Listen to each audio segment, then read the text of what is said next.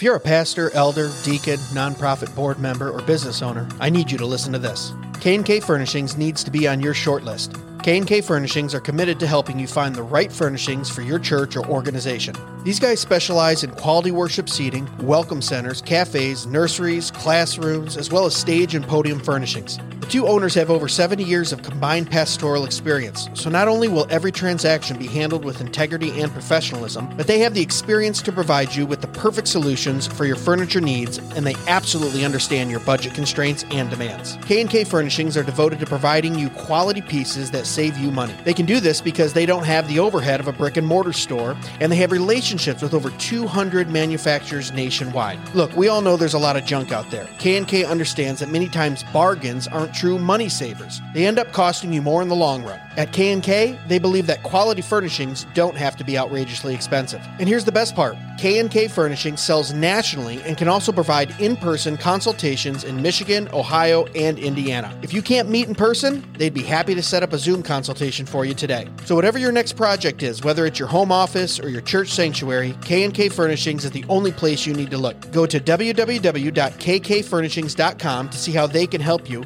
or call 567-318-4520. That's www.kkfurnishings.com, or call 567-318-4520, or click on the link in the description of this episode. K&K Furnishings, furnishing business, education, worship, and hospitality for the glory of God. Hey guys, before we get into this week's episode, I gotta tell you about Jacobs Supply. Jacobs Supply is the place you gotta go for all of your material needs. These guys bring you construction supplies and appliances for up to 50% off retail price, all brand new. You a home builder? Need some lumber? Jacobs Supply has you covered. You a deacon at your church and you're in charge of that next Narthex floor job? Jacobs Supply has got you. Heck, they got Cortec luxury vinyl plank right now for $3.59 a square foot. Go look that stuff up at Lowe's or Home Depot, man. That stuff is selling for $7 to $8 a square foot. That's over 50% off retail. Even if you just have some home projects you're working on, Jacobs Supply is the place for you. I just built an outdoor grilling area this spring for that old smoker and grill. Guess where I got the metal roof, lumber, and screws? Yeah, that's right, Jacobs Supply. Looking for a fridge, stove, washer, dryer? They got them all, and they're name brand. Samsung, Bosch, Frigidaire, all 20, 30, 40% off retail. Brand new and ready for you. Located in Temperance, Michigan, it's worth it to stop by even if you're a few hours away. And remember, Jacobs Supply can ship products nationally too, so even if you're out of state, you gotta check them out. Follow them on Facebook at Jacobs Supply or call them direct at 734-224-0978. That's 734-224-0978. Remember, Jacobs Supply, quality building materials at wholesale prices. And now, on to the show. Hey guys, I hope you're enjoying the Dead Men Walking podcast. Jason and I really enjoyed doing it. I wanted to talk to you right now about you starting your own podcast. Today's a great day to start your own podcast. Whether you're looking for a new marketing channel, have a message you want to share with the world, or if you're just thinking it would be fun to have your own talk show, podcasting is an easy, inexpensive, and fun way to expand your online reach. Buzzsprout is hands down the easiest and best way to launch, promote, and track your podcast. Your shows can be online and listed in all the major podcast directories within minutes: Apple, Spotify, Google, and many more. Podcasting isn't hard when you have the right partners, and let me tell you guys, Buzzsprout's team of experts really want to see you succeed. We use Buzzsprout as our host here at the Dead Men Walking podcast, and we couldn't be happier. They have so many tools that help support us in our mission to bring glory to God. They host podcasts with just basic gear and a few listeners, all the way up to guys who are doing professional stuff with millions of listeners. With Buzzsprout, you get great-looking podcast website, you get audio players that you can drop into other websites, detailed analytics to see how people are listening and how to promote your episode, along with support by podcast experts. Buzzsprout really is passionate about helping you succeed, so why not join over 100,000 other podcasters that are already using Buzzsprout? And here's the cool thing, guys. If you click on the link that is in the episode description of this episode, you'll get a $20 Amazon gift card, and you'll also help support the show. And that's after you sign up for one of their paid programs, and their paid programs are a couple dollars a month. I mean, you can really do this on a budget, and it gives you hosting and all those things that we had just mentioned. So guys, support the show. Check out Buzzsprout. If you've ever been thinking about doing a podcast, it's now never been easier. You can do that by clicking on the link in our episode description. We will send you a $20 Amazon gift card, and you also help support the show. Thanks, guys. And now to Dead Men Walking.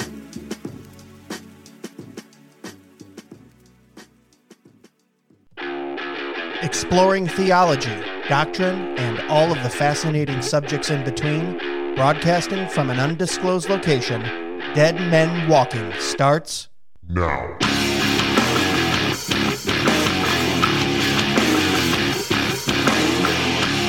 Well, hello, everyone. Welcome back to another episode of Dead Men Walking Podcast. I am your host, Greg Moore, and next, my left is Jason Hamlin. And possibly if you're watching this from the other camera view, maybe my right. I don't know. Yeah, right? Something like that. Potato. Yeah, right. My wife told me yesterday, she said, potato, tomato. I said, I don't think that's the saying. I don't. You can't tell her she's wrong, though. You know. So how you doing, brother? Doing great, man. I can't ever tell in that intro if I just want to sway or if I want to head down. I do a little. I don't know. I do a little bob. Bit of both. Yeah, it changes up. So usually we do a little bit more banter. Sometimes we do news up top, but we have someone on the line that we want to get to. Oh yeah. This is a fun get for us. Oh, because we're awesome. we're both fans. Yeah. This youngster. Mm-hmm. Anyone still in their 20s, I'm just going to start calling him youngster. I think he's in his 20s. We'll see. Right? We'll ask him when he comes Pretty on. sure, yeah. Yeah. I'm 39, man. I'm knocking on 40. I'm going to have to go buy like a red sports car next year, go through my midlife crisis. So, been there. This young guy, all right, energetic. He was into the new age stuff, the occult stuff. Yep. I mean, he had a webpage that was producing $40,000, $50,000 in ad revenue because he had a couple million visitors a month coming there.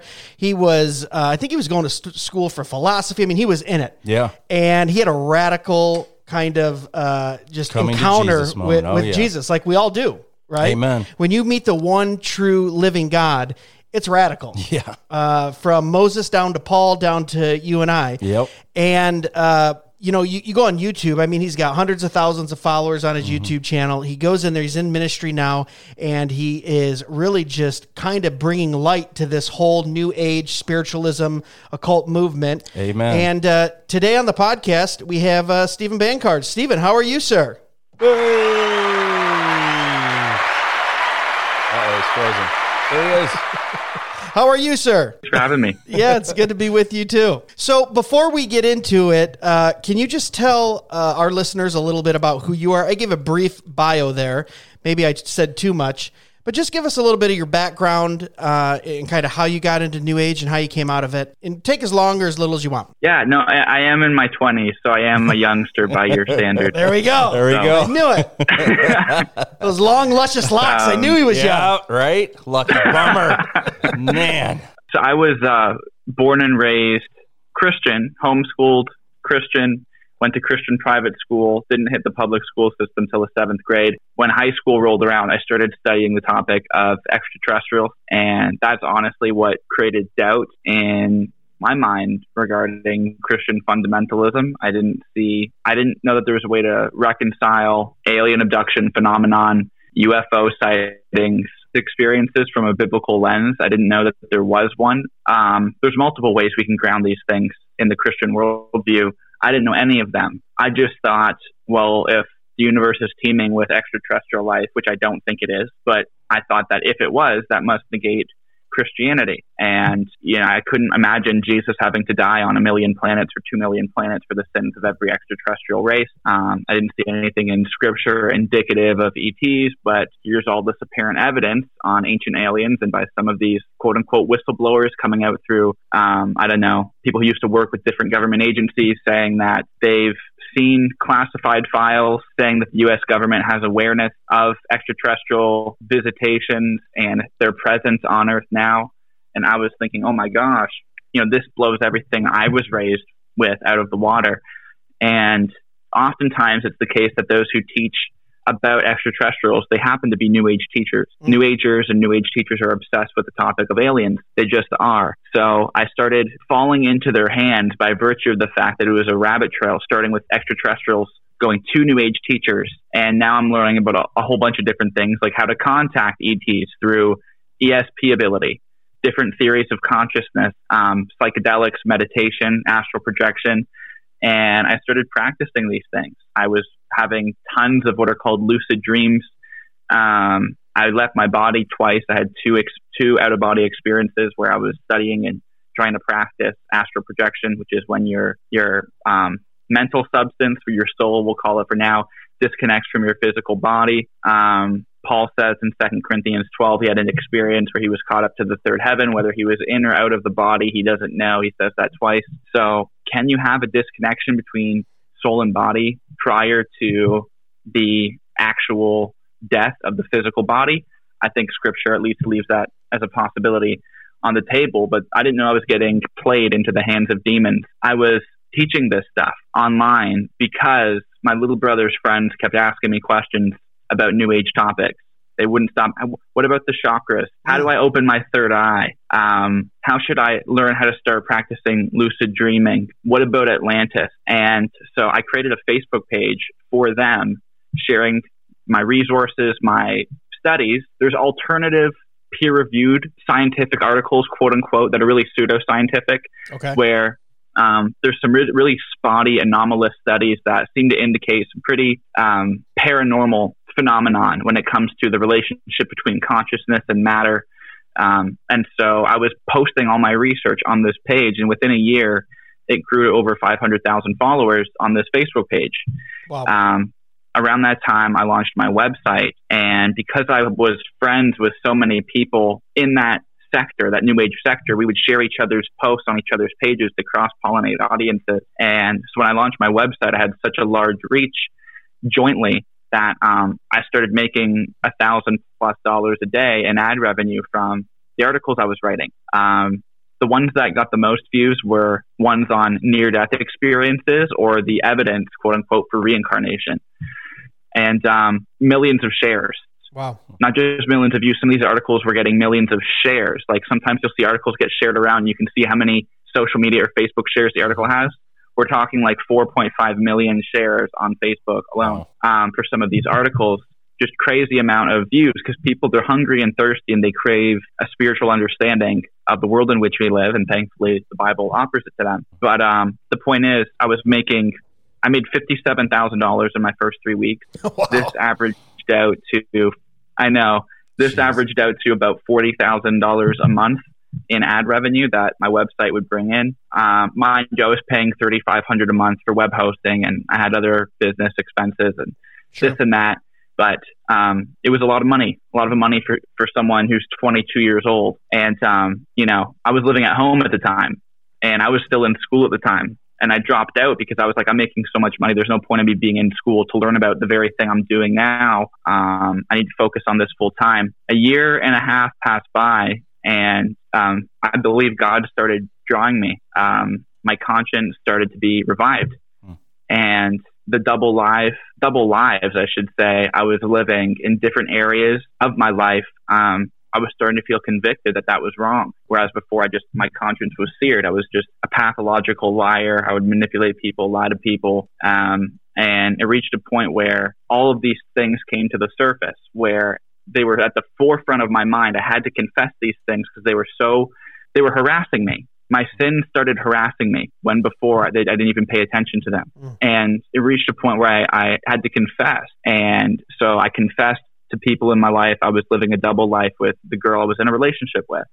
Told my parents, wrecked her. And that was when I had sickness underneath all that, like actual psycho-emotional, not like an actual illness, but just really depraved, really twisted, really broken, a lot of pain, a lot of messages in that pain that pushed me toward sinful activity to try to mitigate that pain and those messages. And I was just wicked at heart.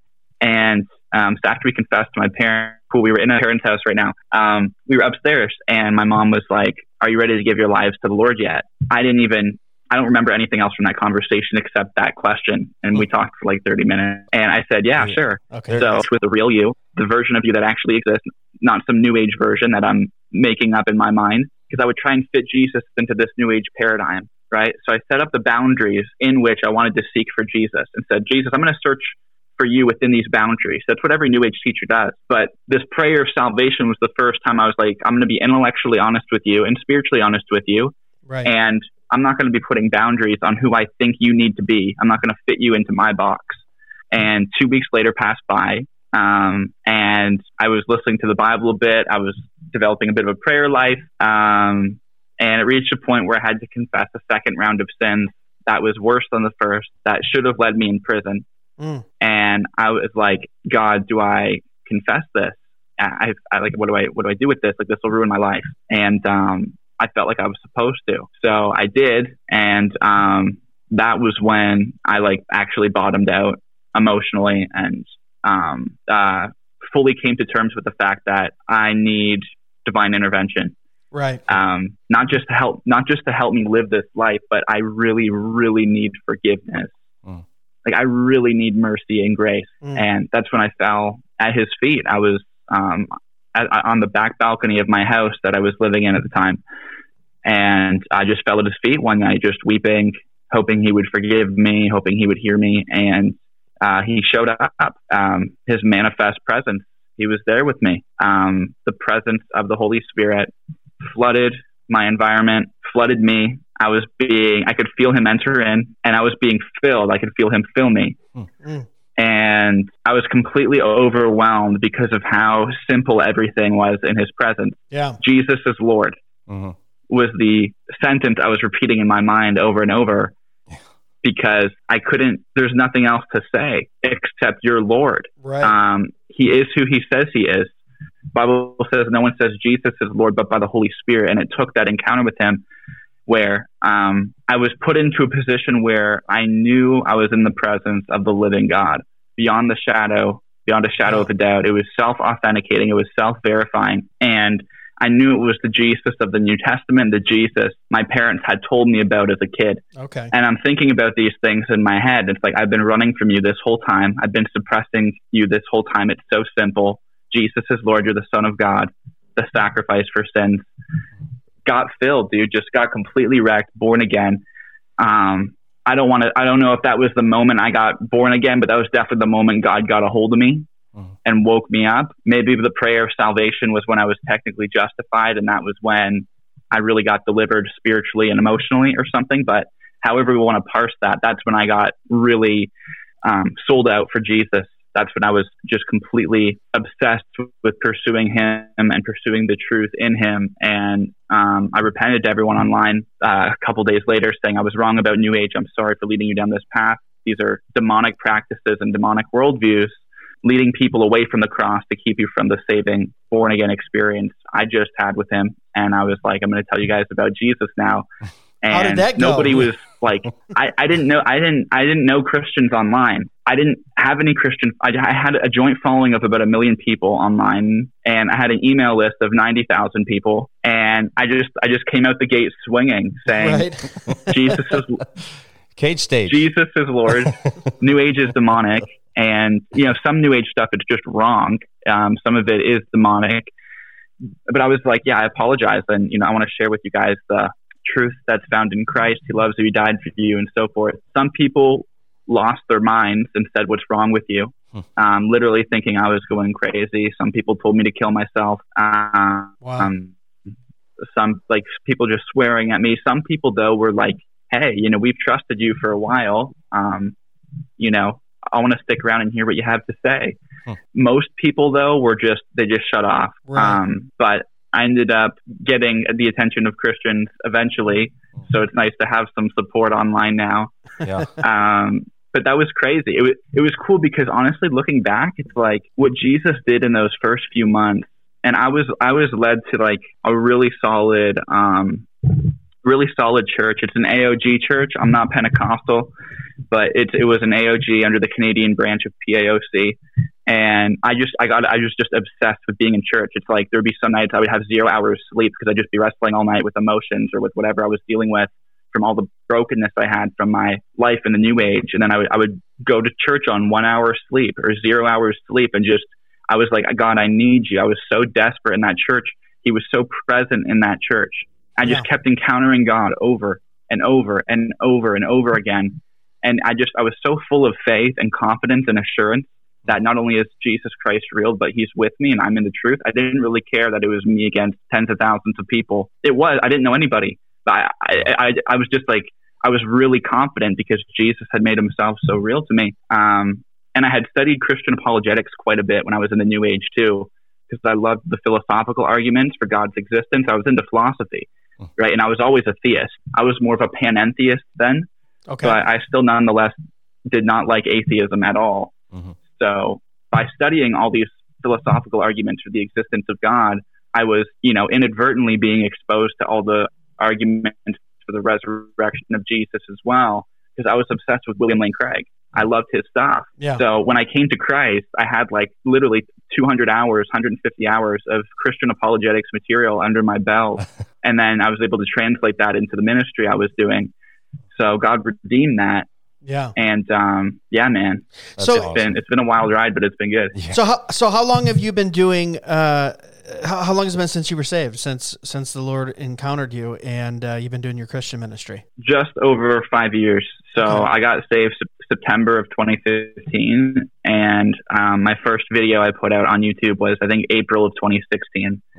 Okay, and I Yeah. think what you're doing is so important, because I think this generation of Christians, and when I say this generation, I would even say 25 and under, okay, right around there, even younger than your elder millennials. I think they have an idea of what New Age and occult and kind of is, and it's kind of an old, archaic kind of Disney version.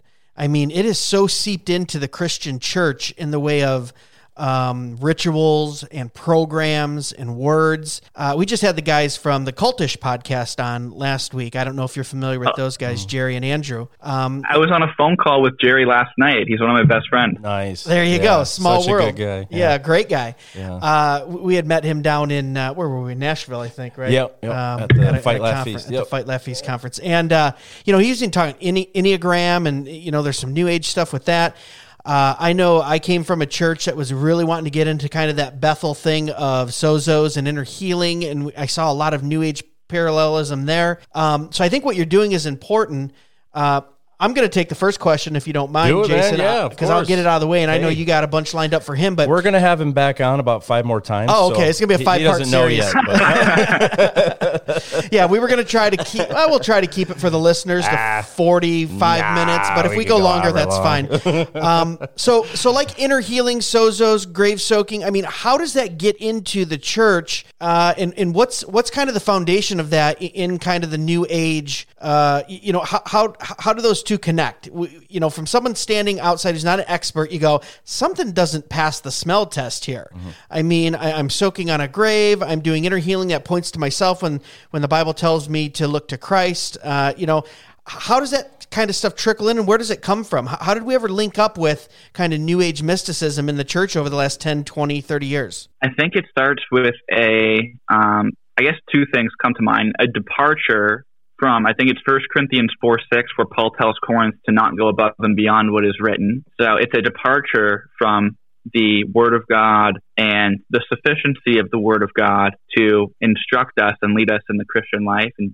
to contain everything we need for training in righteousness, which I don't think is opposed to certain aspects of the Holy Spirit's ministry. But I think that when you start building healing modalities off of something you can't link in the Word of God, like entire systems based on something that's not in Scripture, and you can't link there. So it's a departure from the Bible as our only rule of faith and practice. It really is. That's what it starts with. And then it also starts with an error in epistemology. So adopting a theory of knowledge that something is true if it's pragmatic, if it has pragmatic benefit, if it has utility in my life, it must be true. Does it have usefulness? Then yeah, let's pursue it. I don't know everything that goes on at Sozo Inner Healing. I have seen some video snippets my friends have sent me, and from what I've seen from the video snippets, it's another spirit involved, and it was not God. Yeah. And it was weird. It was very weird, very disturbing. I believe God wants us well in our emotions. He wants us well in our heart. He wants us well in our mind.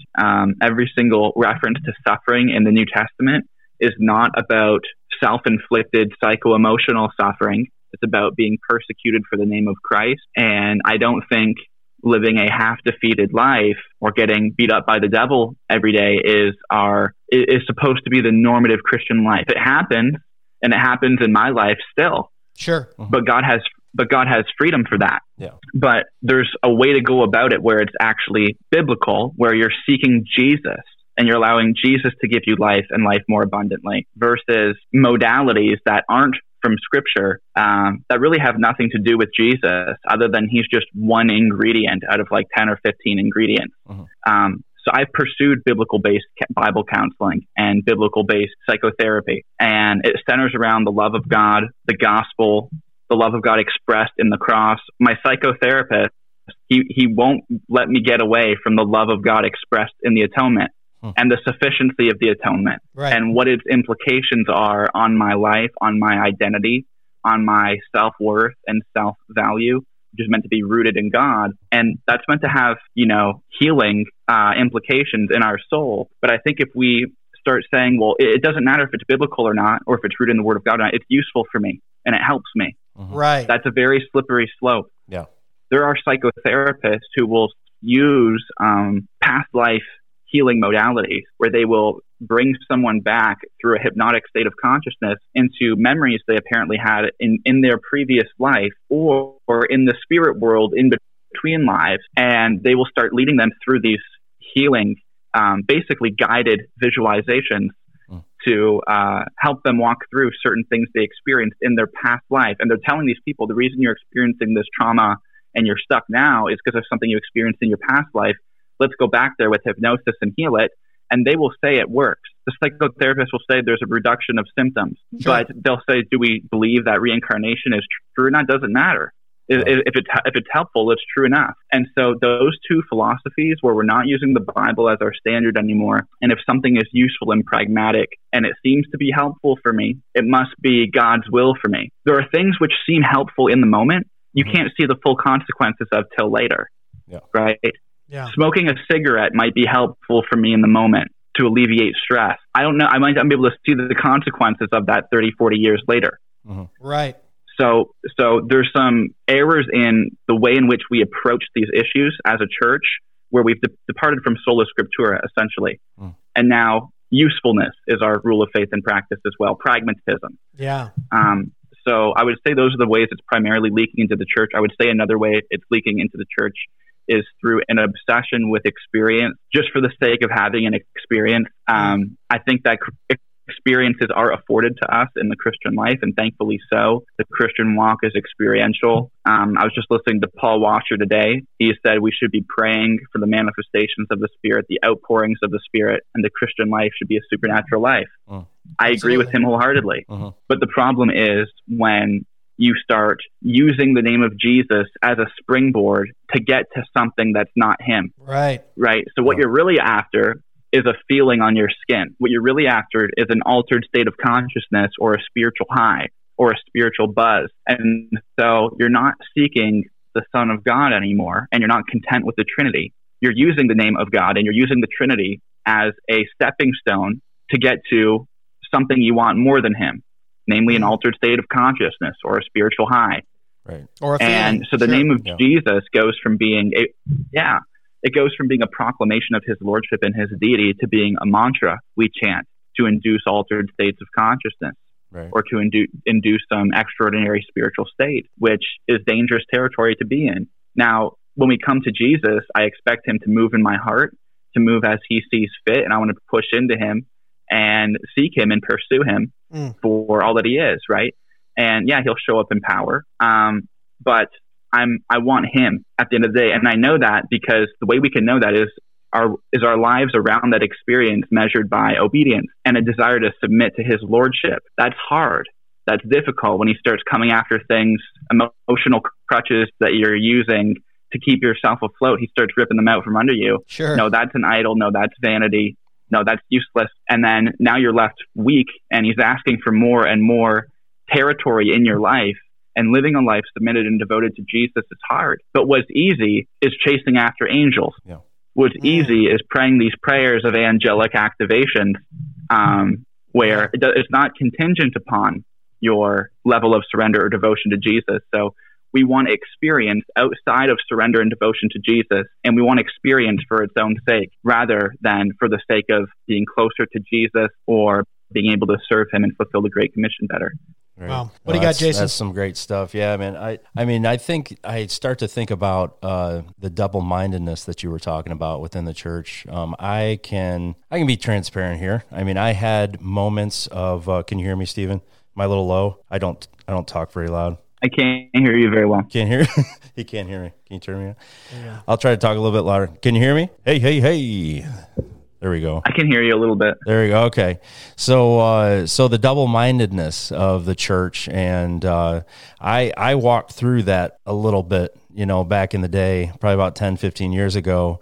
Myself, it was, I was into astrology for a moment. The Secret, the power of positive thinking. I was doing P90X, which had yoga, and then I had a friend tell me about the Enneagram, the personality test. Yeah. I mean, I was saying that I was a Christian, but I was working through all these things that were obviously not Christian whatsoever. You can't find any of these practices within the Bible. Can you just expound on some of that stuff? I know that's a lot. Those are like 5 shows in and of themselves for sure.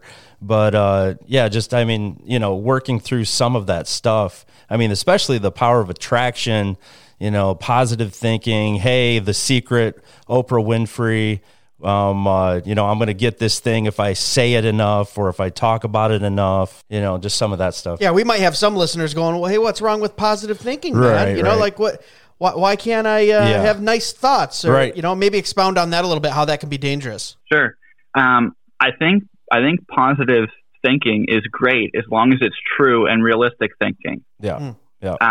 As long as it's accurate thinking. So Paul says, whatever is wonderful, whatever is pure, whatever is lovely, think on these things. He also says in Colossians 3, set your mind on things above, not on things beneath, where Christ is seated at the right hand of God. So I only have a right to confess and to declare that which I'm guaranteed, that which is promised to me in the Word of God. Those are the things I should be confessing and declaring over my life, and the things I should be dwelling on and meditating on. And in terms of not New Age meditation, which is emptying your mind of content, but instead being in a state of ponderance regarding the promises of God and His works and His deeds. So, for example, who will bring any charge against God's elect? It is God who justifies. If God is for me, who can be against me? Is that something I should be thinking over my life? Yeah.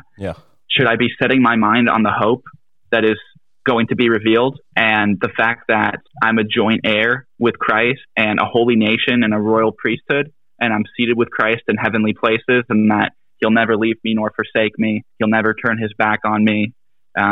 He's able to keep me from falling, and everything that is happening in my life right now, all the suffering and trials, it's meant to result in His praise and His glory at His coming, because He's working it all together for His good and my good. This is biblical truth.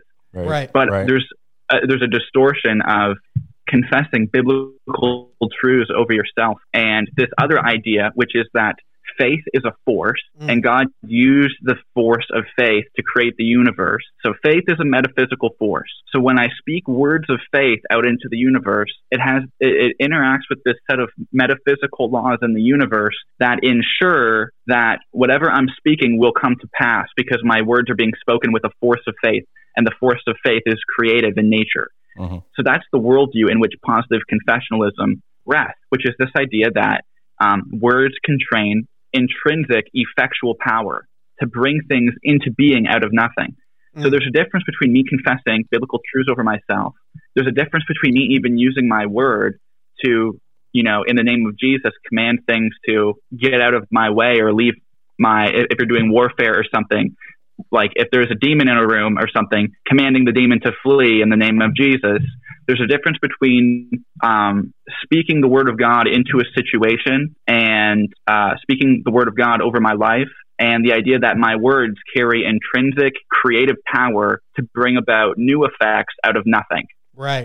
So the analogy they use, that positive confessionalists will use, is when God spoke the universe into being out of nothing. And He did so with the force of faith. And we're made in His image. Our words have the force of faith. And so we can speak things into being out of nothing as well. Here's a few quotes on this. Here's E.W. Kenyon, known as really the grandfather of the modern Word of Faith movement. He says in the book called The Hidden Man, "What I confessed, I possessed. It took me a long time to see this truth. After I saw it, and I thought I understood it, I still could not act upon it." Christianity is called, quote, the Great Confession. It's talking about Jesus being the high priest over the confession of our faith. He's talking about confessing Jesus as Lord and Savior, but he means confessing things I want. He says, you notice that confession of the lips comes before God acts upon our spirits and recreates them. I have learned this law, that when I boldly confess, then and only then do I possess. Here's Robert Tilton. Whatever comes out of your mouth shall be produced in your life. Here's Joel Osteen. Whatever follows the I am will eventually find you. So I am successful. Yeah. I am wealthy, right? Because your words have intrinsic creative power. Now, the Bible says in Proverbs, the power of life and death is in the tongue. But all that means is that my words have great power and influence over the thoughts and minds of other people. The context is a few chapters earlier where it says a gentle tongue is a tree of life. I'm going to produce emotional and psychological well-being in somebody else, in someone else's soul. It's like healing balm to the soul, you know, a loving, kind word in season. That's all it's talking about. It's not talking about me being able to manifest a car through speech. Yeah. Here's Kenneth Hagin. You can have what you say. The children of Israel got exactly what they said. You can always have in your life what you believe for and say. Those who have a quick confession of faith almost receive it instantly. The woman with the issue of blood got exactly what she said. Those Israelites who accepted the majority got exactly what they said. They wandered in the wilderness until every one of them died. Now, you mentioned, Jason, about The Secret. Yeah. Let's compare some of those quotes with what The Secret says on page 168. When you say, I am, the words that follow are summoning creation with a mighty force because you are declaring it to be a fact.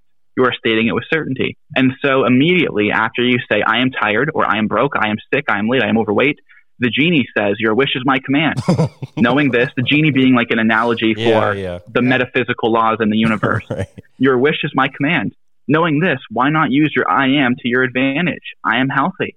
I am receiving every good thing. I am happy. You're going to run yourself into exhaustion if you start doing that. If you start saying I am happy when you're not, right, you're lying. Yeah. Lying is not good. Exactly. You're creating double-mindedness in yourself and cognitive dissonance in yourself. If you're unhappy, say you're unhappy and work toward a biblical pursuit of well-being that's rooted in truth, the truth of God's word. Be honest with yourself about where you're at. Deceiving yourself will only produce a temporary relief of the symptoms as long as that thought keeps cycling through your head. As soon as you stop repeating that thought in your head, where are you? Yeah. That's where you actually are, and that's where you need to start working from. Here's a quote. New Age proponent Charles Haanel defines the law of attraction in the Master Key System, which is really what we're talking about here. He says the law of attraction will certainly and unerringly bring to you the conditions, environment, and experiences in life that correspond with your habitual, characteristic, and predominant mental attitudes. So this teaching, this is an ancient teaching, ancient as in like the late 1800s, where it was coined by an occultist named Helena Blavatsky, who was a theosophist. And she started teaching this idea called the law of attraction. The universe will bring to me that which is aligned with my dominant thoughts and my dominant emotions. So if I want to attract a raise into my life, I need to create the internal state that match the reality of already having that raise, or already having that house, or already having that partner. So I need to adjust my internal world. And once that internal world is adjusted, the universe will bring me circumstances that match the internal world. Right. So the principle here is that like attracts like, right? I'm going to be like a magnet attracting whatever is going on in me in terms of the thoughts I'm thinking, the words I'm confessing, the attitudes I have. And what we read from these Word of Faith teachers, it's nothing more than a merely, if at all, baptized version of these same metaphysical principles that I practiced as a New Ager. Right. Jesus tells us this. Sorry, I'm ranting. I just want to hit this from a biblical angle. Please do. To share why this is wrong, and then I'll turn it back over. First, the Bible says that, like, they'll use verses from Mark, the Gospels. They're full of verses where Jesus praises people for their faith. You know, your faith has healed you. Jesus praised people 18 times because of their faith, but it was because they had faith in him. Yeah. It wasn't because they had faith in general. Right. So Matthew 9:27 verses 31, when Jesus passed the blind man and he asked him, do you believe that I am able to do this? Then he said, yes, Lord. Then Jesus touched his eyes and said, according to your faith, be it done to you. So Jesus wasn't saying, walking around espousing random, out of context statements like, according to your faith, it's going to be done to you. Right. They had faith in Jesus. So Jesus was the one who was the sovereign who chose to respond positively in their favor on the basis of that faith. But that doesn't mean that faith is the only condition that needs to be present in order for God to hear you. And this is the second big problem with positive confessionalism as it's described in the Word of Faith movement. Now, we have people in the Word of Faith movement who are brothers and sisters in the Lord, and they're just confused on how to parse these things out. There's Word of Faith churches filled with people who are born-again Christians, and my hope is that they would start to understand prayer and providence in a biblical light. Because when you start believing, you start having faith in your faith rather than faith in God. Right. Yeah. And that's a slippery slope into New Ageism. Right. And there's actually a book Hagen has written called Have Faith in Your Faith. It's New Age. Wow. So here are a few conditions under which God tells us he will not answer our prayers. You have all the faith you want, do all the declaring, the confessing you want. God says he will not hear the prayers of unrepentant sinners who blatantly disregard his moral will and have no intention to repent. The Bible says in Proverbs 28:9 that if a man departs from the law of the Lord, even his prayer becomes an abomination to him. Yeah. Right? Prayers said that go against what God is willing to do. Right? If we pray according to his will, he hears us. 1 John 5:14-15. Prayers motivated by wrong, selfish intentions won't be heard by God. James says you ask and don't receive because you ask amiss to spend it on yourselves. James 4:3. Prayers that are said by those who are dishonoring their wives unrepentantly. 1 Peter 3:7. Prayers that are said for attention to impress people. Matthew 6:5. Prayers of those who are not born again in Christ. Jesus is our only mediator. He's our mediator between man and God. And apart from Jesus, we're alienated from God's life. So the point here is that positive confessionalism, as taught in Word of Faith, says you can bypass all of these conditions under which the Bible says God will not hear your prayer by appealing to a mechanism in creation and just saying words out loud over and over and over again, having faith in your faith that these things will come to pass if you just merely say it enough. It's not prayer. And it's there's no biblical. supplication. Right. No, there's no prayer happening. There's no supplication between you and God. It's just a horizontal pursuit where you're treating the universe as though it's God when it's not. Yeah. Yeah. So I have a question for you, and maybe you can touch on this. So let's say I'm a listener right now, and I'm in the American church. I might be participating in some of these things that maybe you're saying has, grounded in New Age. What are some of the things that you're seeing as someone who was, steeped in that and understood it, studied it, obviously, was informing millions of people around the world on it? What are some things when you look at the American Christian church right now, whether it's programs or certain theologies or doctrines that you see the American Christian church embracing that might have a root in the occult or New Age, where you would put up a warning and say, whoa, hold on, we need to take a few steps back? Yeah, I would say yoga.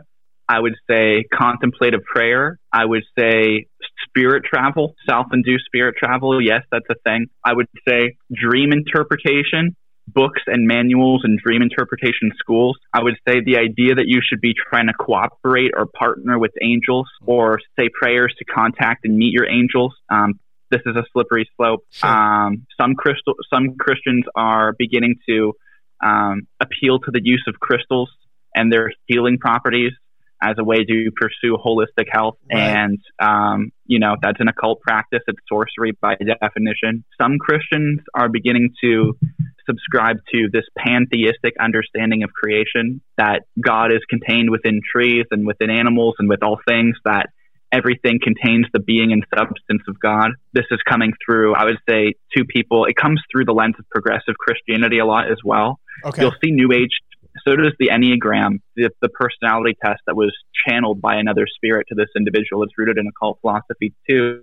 So you'll see these two channels act as bridgeways into the church for New Age practices. One is liberal, progressive Christianity, where people like Rob Bell and Richard Rohr are bringing these things into the church. And then you'll also see like the hyper charismatic circuit, where you'll have dream interpretation and spirit travel and yoga and basically pursuing spirituality for its own sake. And those right. seem to be the two channels in which New Age practices seem to be leaking into the church. And there's more as well. If I sat here, I could think probably of another 10. They're quite prevalent. And I feel like that goes back to your first point of us being such an experience-oriented culture right now that a lot of churches just accept this.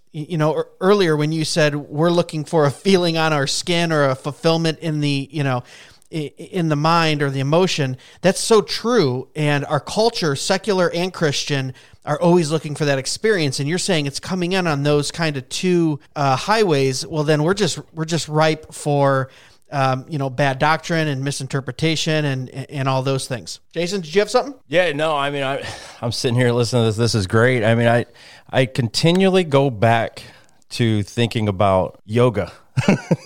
And I mean, it seems like everyone wants to do yoga. They're just like, this is just stretching. Well, if it's just stretching, then just stretch. Why can't you just find out some different stretches? Because these obviously are different kind of stretches, I don't know if you could speak on this a little bit, because I know a lot of people are now, going and doing yoga and listening to Christian music, and, they're doing this in their churches. They're like, oh, no, it's a Christian thing. And it's like, well, I've heard that if you do yoga can't be separated from Hinduism, and Hinduism can't be separated from yoga. So where are we at with yoga? Yeah, yoga is Hindu philosophy and practice. So the word yoga means union in Sanskrit, and it's a reference between a union between the personal self and the universal self. So the universal self in yogic philosophy or Hindu philosophy is called Brahman, and the personal self is called the Atman.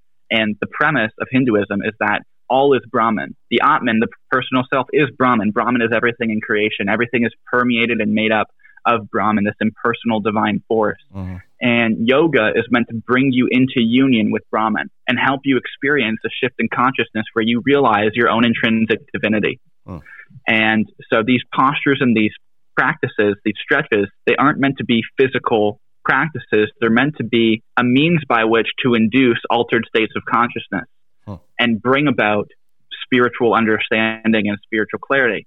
Now, some of these postures, they are invocations of Hindu deities, Hindu gods and goddesses. So some of these postures, they're actually named after the gods of Hinduism. Uh-huh.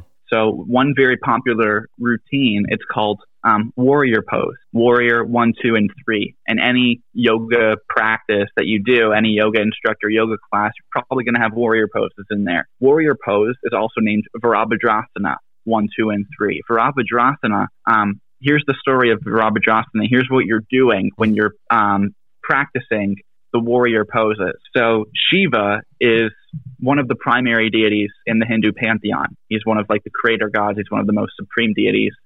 And he wanted to marry a female named Sati, Daksha's daughter. Daksha had a daughter named Sati, and Shiva was like, hey, Sati's beautiful. Daksha, will you let me marry your daughter? Daksha said no. And so Shiva freaked out and turned himself into a 1,000-headed monster to take revenge on Daksha. Now, there's other mythologies that will say he did say yes, but then Daksha said, yes, you can marry Sati, but then Daksha didn't show up at the wedding and broke Sati's heart. And that is what triggered Shiva to turn into Virabhadrasana. But Shiva takes form into this monster, this killing monster. And now he's going to go assassinate Daksha. And so the warrior 1, 2, and 3 poses are meant to be you imitating Shiva or Virabhadrasana, preparing for battle and then killing Daksha. So the first posture, isn't that lovely? Yeah. So the first posture, I'm pretty sure you have your hands over your head like this. I think the second posture, you're kind of spread out like this more. And then the third one, you have both hands forward and your back leg kicked out. Yeah. And that last pose where your arms are stretched out like that out in front of you, that is where you are imitating Shiva cutting off the head of Daksha and placing it on a stake. Huh. Wow. So as you're doing this, you are mimicking a polytheistic murder scene with your body. Now, how can you obey the commandments to glorify God in your body? And whatever you do, do it in the name of the Lord Jesus. Right. If you're literally doing a pose named after Virabhadrasana, how can you be an imitator of God and an imitator of Virabhadrasana at the same time? How can you yield the members or the limbs of your body as functions unto righteousness?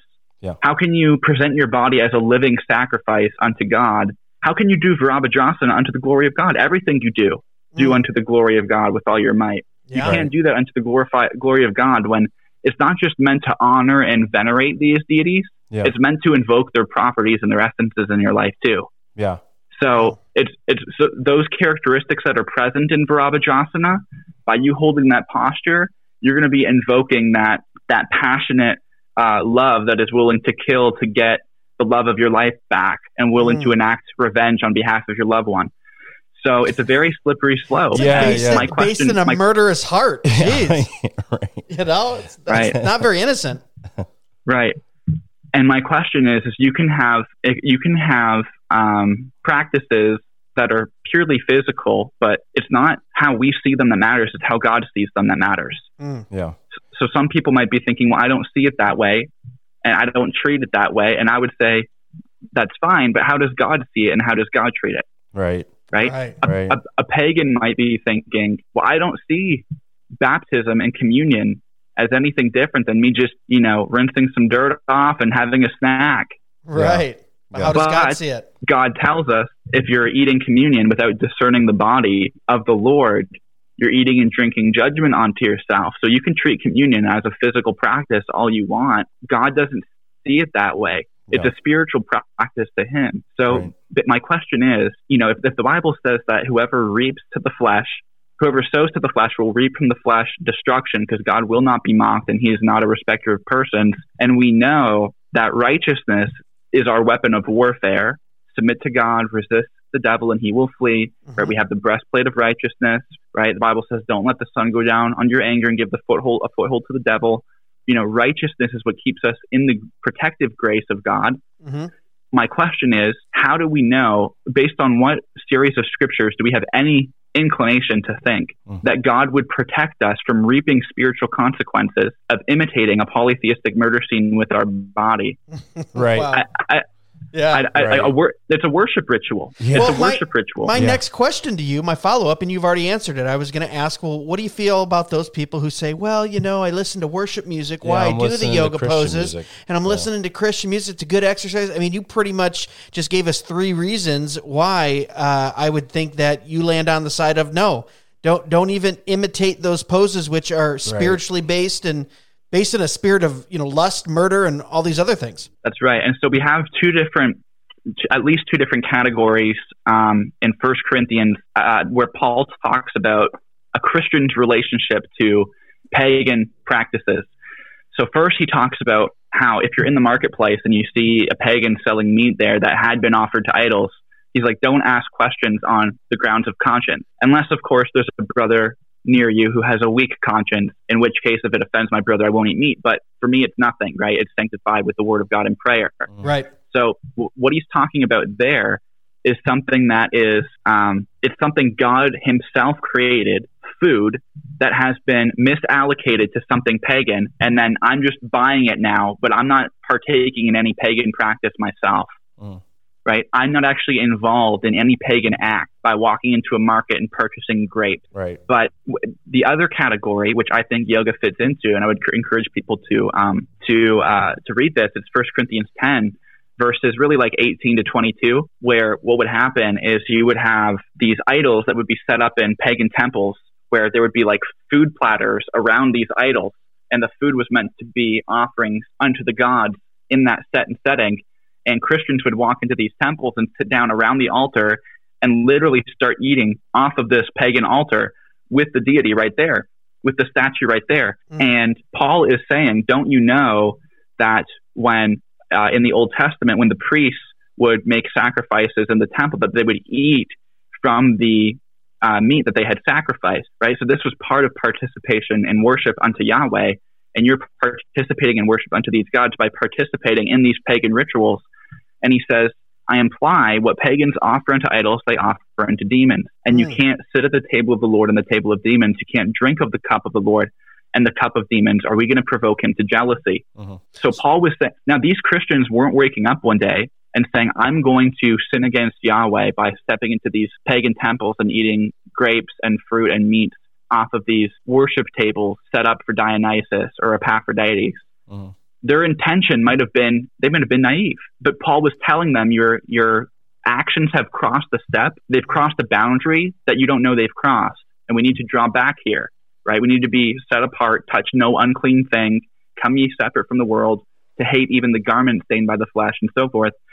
But the other problem here, Paul's main concern is that by partaking in a pagan ceremony, and I would say that's what yoga is. Yoga isn't the meat offered unto idols category. It's more closely related to the actual pagan practice category he gives us in 1 Corinthians 10. Right. And, Paul's concern here is that we're going to provoke Yahweh to jealousy. And jealousy is the theological foundation for Yahweh's prohibitions of idolatry in the Old Testament. Every instance in the Pentateuch of Yahweh being jealous has to do with idolatry or idols, right? He says not to make graven images in Exodus 20 verse 2, because I, the Lord, am a jealous God.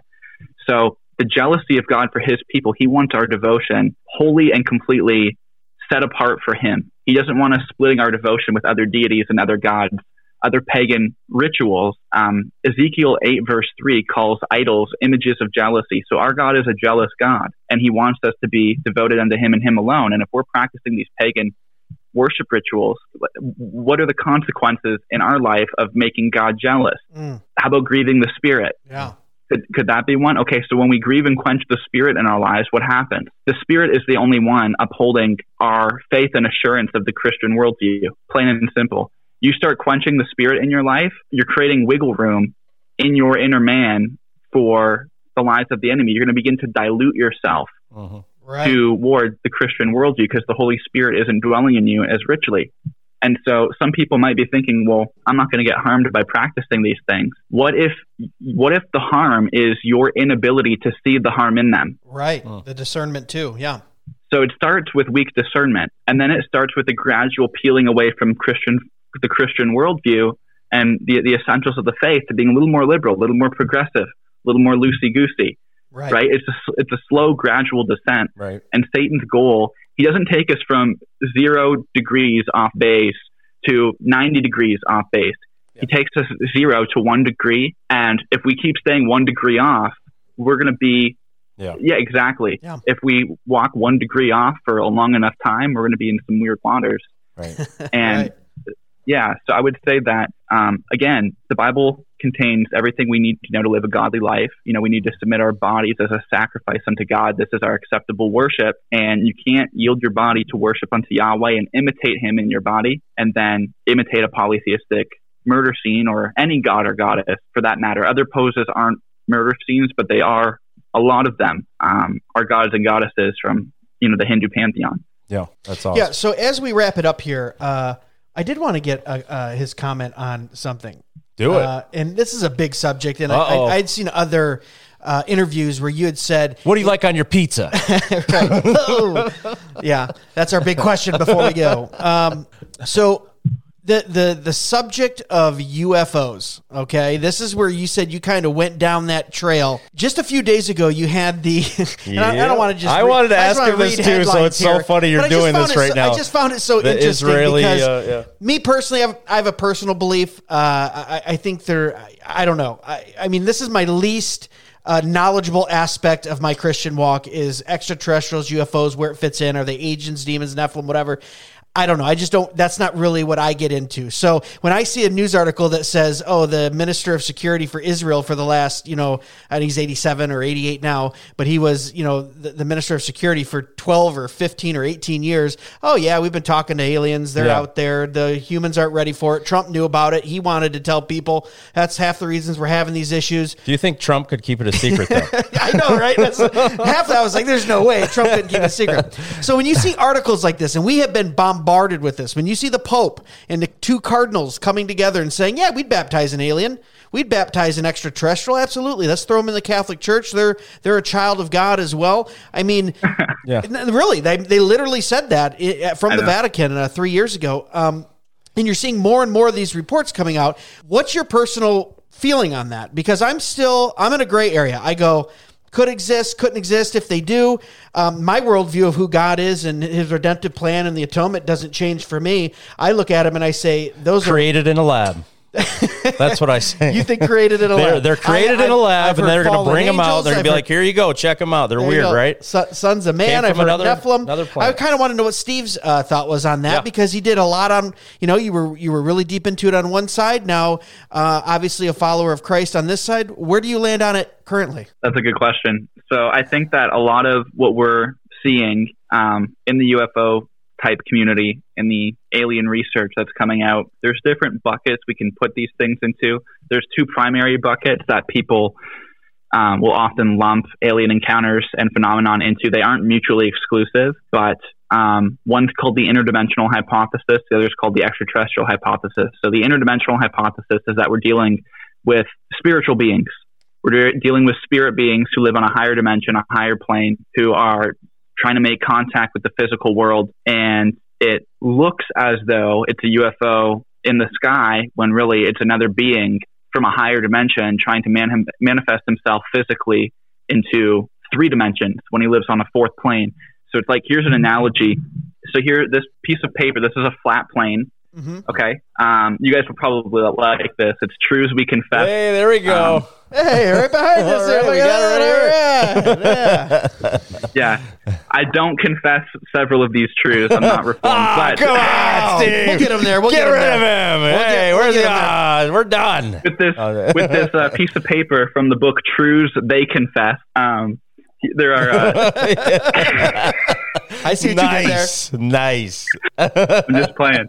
But so we have 2 dimensions here, okay? So imagine that this piece of paper, and I'm holding it up horizontally for those who can't see this. It's just a flat piece of paper I'm holding up. I'm a 3-dimensional being in the sense that there's 3 dimensions of space that I live in and that I operate within, and length, width, and height. And so I'm trying to communicate to beings who are living on this 2-dimensional flat land piece of paper here. So let's say that this flat land, I'm trying to make it so it's perfectly narrow for you guys. So let's say this flat land was populated by a bunch of 2-dimensional beings. All they have is length and width here. Those are the only dimensions they operate within. Mm-hmm. If I wanted to reveal myself to them physically, I would either have to take on some 2-dimensional form and, manifest myself that way. But if I try to manifest myself in my actual form, if I try to touch the paper, what would they see? They'd see a circle, right? And if I start moving my finger around the paper, they're going to see a circle, right? And if I put my finger in, they're going to, if I push it down, they're going to see the circle get bigger and bigger and bigger as my finger gets more and more down into the paper. And if I lift up, they're going to see it shrink and shrink and shrink and eventually disappear, right? So that's one of the possibilities for what we have with some of these UFO phenomenon, is that we're dealing with higher dimensional intelligences, demons, disembodied spirits who are toying with the natural world. I think they have the ability to do so. There's a secular researcher named Jacques Vallée who coined and popularized the interdimensional hypothesis. He had no, investment in the Christian worldview or the biblical worldview, but he's like, based on the evidences from the abductee reports we hear, the way these ships apparently travel, it seems like what we're dealing with here is actually interdimensional in nature and not flesh and blood, right. ETs coming from another physical planet. So I think the interdimensional hypothesis is fine.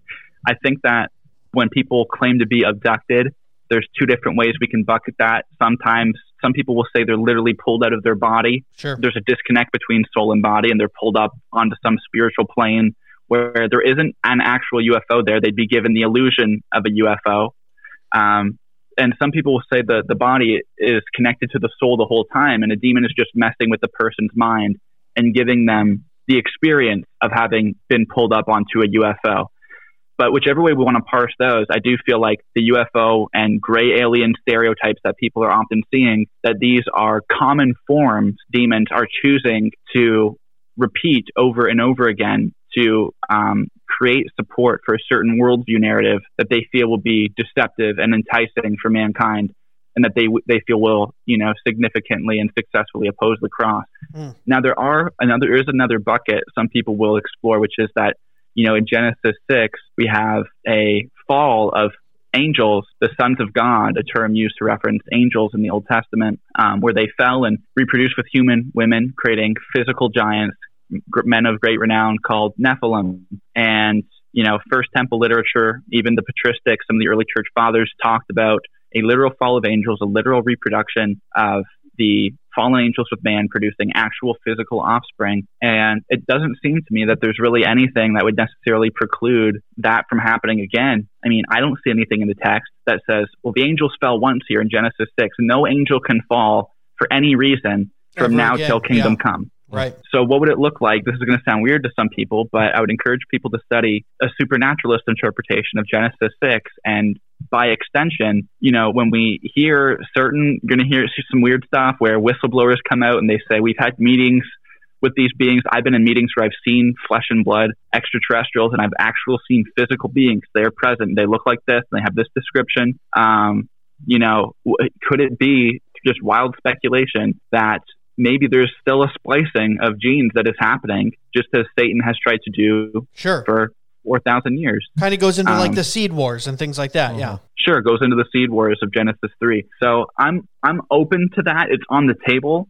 I think most times we don't need to get there. I think what a lot of people are describing as UFOs, they're actually secret military weapons that the government will come out and the media will come out and announce as being UFOs because they don't want other countries to know the kind of technology they're developing and they're working on. Sure. These are just black budget, black ops developments and testings that the U.S. government is performing, and people see them and they call them UFOs because they don't know what else to call them.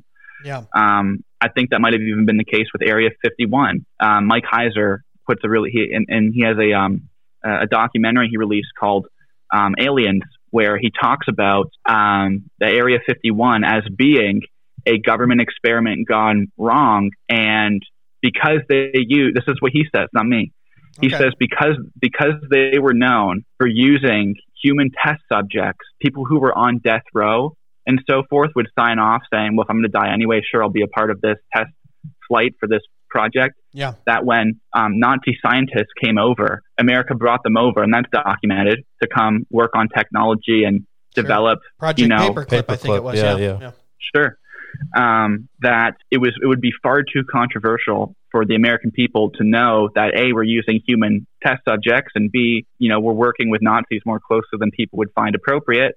And so it's easier to just come in and call this an alien spacecraft and an alien crash, rather than the fact what we're dealing with here is just a government experiment gone wrong. Yeah. So there's a bunch of different buckets we can put them in, all of which have, are biblically consistent with the Christian worldview, which is good news to us. Uh-huh. Yeah, absolutely. Yeah. So as we finish up here, we just got a few minutes left. Jason, did you have any final words? And I was going to give Stephen a chance to kind of give a shout out to our listeners where they can get in touch with him and where they can follow him at. This is awesome. We would love to have you back on, Stephen. I know we bounced around a lot and we threw a lot at you, but very informative. Thank you so much for your time, man. And for the listeners that are listening, we did not we did not talk about any of this pre-show. We didn't. He said, "Yeah, I'll come on the show." We're just going to ask you a bunch of random questions and hope you can answer them. We said New Age, maybe law of attraction stuff. And I think we dug into a little bit, but we bounced everywhere. I love this though. This is a conversation. This is the way the body works and should work. Absolutely. We should be thinking about more. And this is awesome. All right, so as we close it down here, Stephen, can you just give our listeners, some access to where they can support your ministry, maybe find you on social media, watch you online, stuff like that? Yeah, so I have a website called reasonsforjesus.com, and it's a Christian apologetics website. I feature a lot of content from some really talented and gifted authors, knowledgeable authors, defending the faith, defending the reliability of the Bible, the historicity of the resurrection, and so forth. And there as well, there's a lot of articles debunking New Age thought and New Age practice from a Christian worldview. Marcia Montenegro has released some really amazing commentary recently on the Enneagram, on cultish.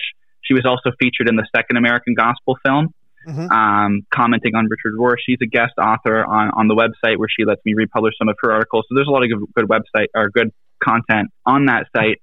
I have a YouTube channel as well, which is just my name, Stephen Bancars, where I release videos wrestling with some of these New Age topics from a Christian worldview. I'm about to release a video tonight, actually, at the end of the night. So Nice. it'll be on the gospel. It's going to be a gospel presentation. Cool. So I'll be watching it. cool, man. Thank you. Appreciate Jason will be there. Well, guys, listen, make sure you reach out to him. Make sure you go and look at Steve Bancarz on YouTube. That's where I first found out about him, got hooked on, went down the rabbit hole of his YouTube videos, and they were just unbelievable. Stephen, we thank you so much for taking your time and coming on the show and just, you know, talking about these things that are very important. Some of them secondary doctrinal issues. Some of them can get into affecting your primary doctrinal and theological views, and I think it's important that we discuss them. And I know our listeners really appreciated you coming on as well. Yeah. So, guys, Awesome. Make sure that that you check us out on YouTube, Parler, Instagram. We're everywhere. Facebook, Dead Men Walking Podcast. We always appreciate the feedback. We just got a few more messages from some listeners today talking about some of the past stuff we were talking about. If you have any ideas or who you'd want to hear on the podcast, make sure you get a hold of us.